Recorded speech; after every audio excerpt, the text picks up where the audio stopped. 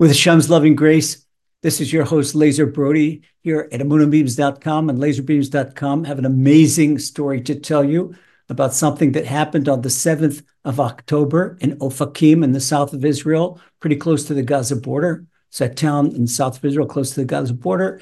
And this true story happened to a geriatric nurse. Her name is Lillian Beaton, and she's a Shomer Shabbat. But since she's a nurse, and she works with people, her entire work is saving lives. She has a dispensation, a biblical dispensation to work on Shabbat because she saves lives.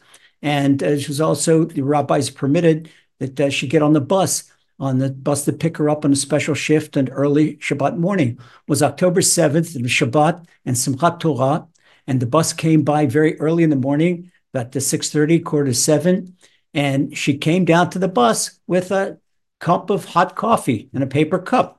And all of a sudden, she felt something burning her hand, and she found a little hole in the cup. So what she did, she ran back up into her apartment right close to the bus stop and wanted to change the cup so she shouldn't lose her cup of coffee. Meanwhile, while she ran back, she heard shooting in the street. And she looked out of her window, and she saw the street was full of terrorists. Terrorists from Gaza, they swarmed the town of Ofakim. Well, she locked herself in the house, and she went into her mamad, her shelter, locked herself in the room, spent the next 8 hours in there, and really terrorists took over the town until special forces of the border police came in and freed. There was a 24-hour battle, and before the town was freed. And she found that saved her life.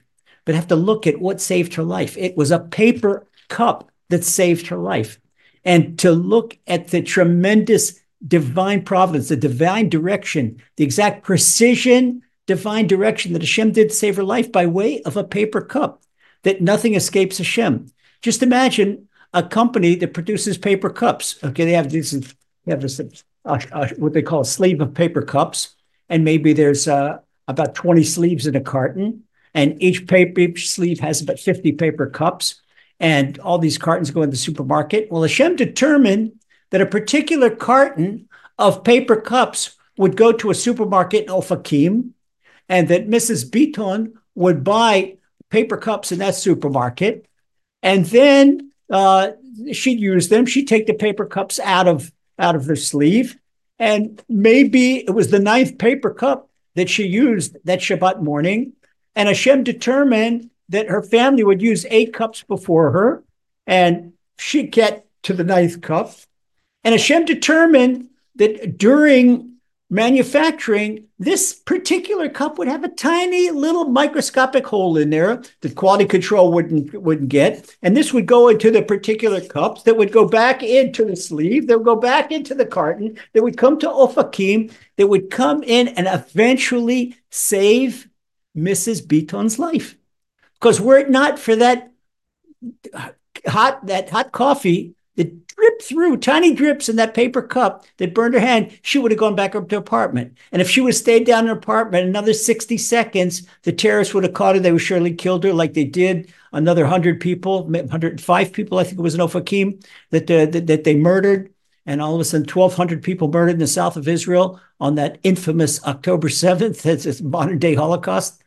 And just to stop and think about how everything is under Hashem's complete precision, micro precision, divine direction. It's amazing where a paper cup can save a life. And that's Hashem determines it. If a paper cup can save a life, then a broom can shoot and anything. That's what we say in Tehillim, Eile v'rechev ve'eile besusim v'anachnu b'shem Hashem naskir. We say in Psalm 20 that some people have their chariots. The chariots today is the tanks, and some people have their horses. Horses, their mechanized weapons, and we call out Hashem because this is Hashem's divine direction. This is what sustains us. This is what makes our heart beat, makes us breathe every moment of life. Never forget it, that Hashem is personally involved in every single detail of our lives. So don't ever ask, where's Hashem? We have to open up our eyes and we can see Hashem everywhere.